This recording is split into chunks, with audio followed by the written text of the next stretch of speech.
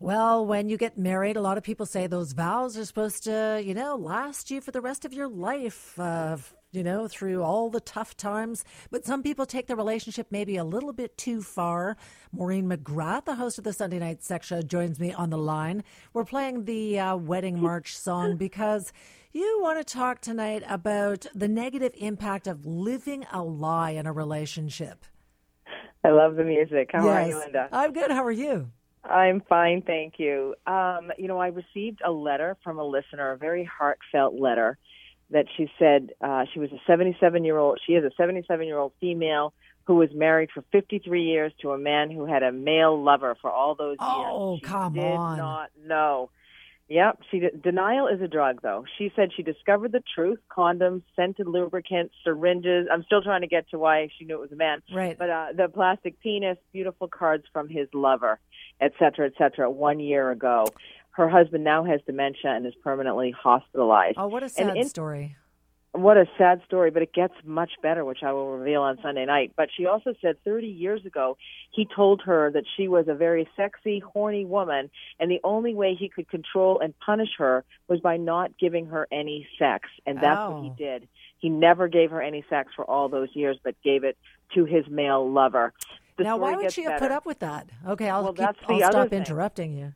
No, that's the other thing, is many women put up with a lot. Denial is a drug. There likely were some other signs, other ideas, other thoughts, other beliefs that maybe she decided to repress because of finances or children. Mm-hmm. Who knows? True. I often find this is the case. I've had this entire week, every single female patient that I have seen in my office, and probably 30, none of them were having sex with their partners, their husbands. I'm talking heterosexual couples, same-sex couples.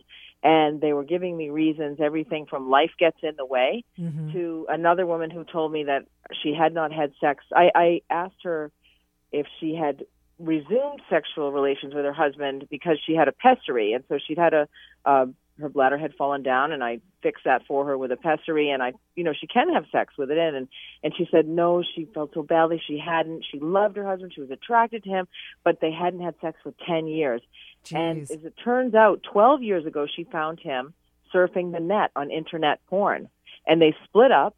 I didn't know this whole part. They had split up, and then they got back together because he said he realized she was the best thing that ever happened to him, and so she took him back, but she never actually truly forgave herself or him.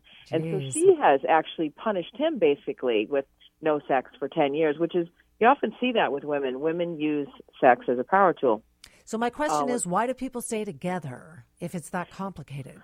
Well, interestingly enough, according to the research, people are happy to stay in a relationship even when they're dissatisfied with their sex lives. And so I said the risk of you not having sex with a man for that length of time, of course, is that he may cheat. He may go outside of a relationship.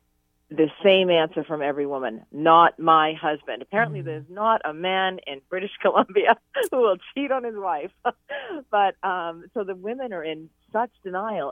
And she said to me, "No, he wouldn't. We're together. He works a lot." That was my red flag. That at work, likely that's the place and that's the chance for people to cheat. So that's why lying in a relationship is very difficult, and people can actually get sick as a result of it, the liar and the one who's keeping the secret, because eventually it will explode, and the one who's living that lie. So it's never good. I mean, so what's your advice then? Because a lot of people don't want to actually, confess. Sometimes they say that that's more hurtful. The truth sometimes can be more hurtful. What do you suggest that they try to fix it? And if they can't, then to break it up? Well, it's interesting, because I also had a patient in a couple of weeks ago in my office, and she did not want to leave her husband. They had 4 children, and she was financially dependent upon him, but she did not enjoy having sex with him because of his temper. And so she decided she had gone outside of the relationship in the past, and she realized when she had gone outside of the relationship that felt good for her, and that actually improved sex with her husband. So that is often the case as well.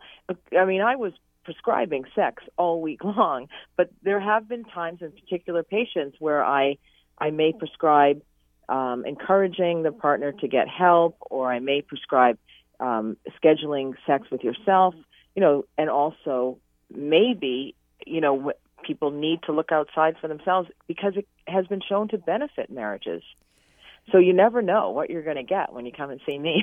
Wow. So you're saying in some cases you would actually suggest that this is what they should do to keep a happy relationship?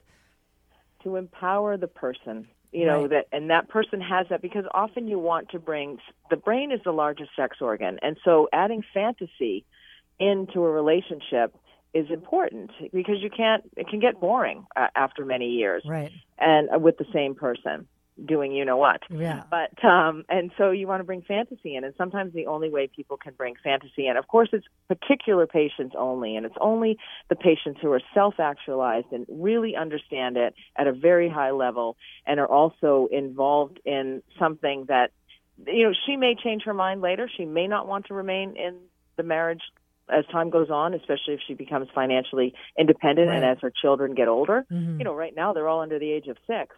And so that's a very, very challenging time, yeah. Absolutely. So you really have to take every single case, in and of itself. But honest and open communication, of course, is the key ingredient to trust. And a trusting relationship is the best. But sometimes people trust unwittingly. Yeah. And, they choose to ignore it, and they have a blissful life and may not find out about something until many years down the road. And your life shatters and falls apart. All right, let's talk about something else. When we come back, Maureen and I are going to talk about the Christmas creep. And I'm not talking about your Uncle Larry. We're talking about holiday weight gain next. About all the eggnog that I tend to drink in December. Only December. I don't even really love eggnog. I don't know what it is about this holiday time. Maureen McGrath, the host of the Sunday Night Sex Show, is on the line. And you know what? I also don't crave sweets usually, but suddenly in December, I'm eating shortbread every day. What's up with that? I have no idea. I have failed at this miserably because I've been at every fine restaurant in Vancouver, and normally I can order the mushrooms and Brussels sprouts, just vegetables and a salad, but I've gone for the lobster pie, bison, lamb shank, and duck. Good for you, Maureen. Meal. I know, exactly. That's this week only. So I'm done, and the clothes are crying.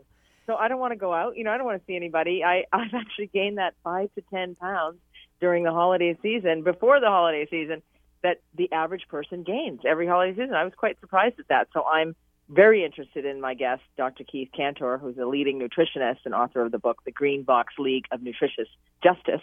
He has a list of tips that can help us avoid that dreaded weight creep of the holidays. I feel like we owe it to ourselves at some time in the year to just sort of indulge and pamper ourselves and have some of the special treats that come along with the holiday season. I think that's not a bad thing as long as you're not doing it all year round. I think it's great. The problem is there's so much sugar in a lot of That's true. That's not good. Treats, and that's addictive. And so you crave more. The more sweets and carbs you eat, the more you crave. And so sometimes I'm a sweet eater. I love sweets. And so I have to say, I've had all these sweets before. I've eaten them for years, and I don't need them again this year. So that mantra helps me a little bit. I don't know what happened to me with the duck and the bison and I don't normally eat meat. Craving some protein? Maybe, who knows? But so it's, what are some of the tips, and probably eating before you go to the party would be helpful, but that's if you can remain disciplined and then not eat when you get to the party and drink when you get to the party. Of course, people drink a lot more at this time of year as well. Yeah, and that's not a good thing, especially when you're driving. You can't be drinking and driving, and then it's hard to get a cab. So, hopefully we're going to get some simple tips, because I hate the idea of just getting to a party. Maybe you should wear some Spanx. Wear 3 pairs of Spanx so you feel like you're being strangled to death, and that'll be your reminder that maybe you shouldn't, you don't need to eat that extra little whatever bit of duck. I hate Spanx so much, but I think that all clothing should come with a little stretchable elastic in the sides. And, so you gain 5 or 10 pounds that night. Who cares? But, body image is so important for sexuality and sexual health and how you feel and how you perform. So, this is a time to get under the mistletoe, bring some mistletoe home into your own bedroom. And just turn out the lights, and then you don't have to look at each other. Yeah, There might be, but you still feel it. You're still like rolling over, and then you've got to bring the extra stomach with you as well. That sounds so sexy, Maureen. Doesn't it? So you don't want to do that, but it can be a time where you can reconnect. You have such a romantic time, reconnect with your partner, and that might be inspiration to not to consume so much, not to be a gastronomist is what I've decided I've become this Christmas. Okay, well, so we're going to get some tips on your show on Sunday about how to sort of ward off all those temptations during the holidays. That's right, and get back to the bedroom in the best shape possible. Excellent. All right. Well, you have a fantastic weekend. Thank you so much. Same to you. I will talk to you next week. And I'll see you next week. Yes, absolutely. All right. Thanks, Maureen. That's Maureen McGrath, the host of the Sunday Night Sex Show. And when we come back, Drex will be in to tell us what's up on his show.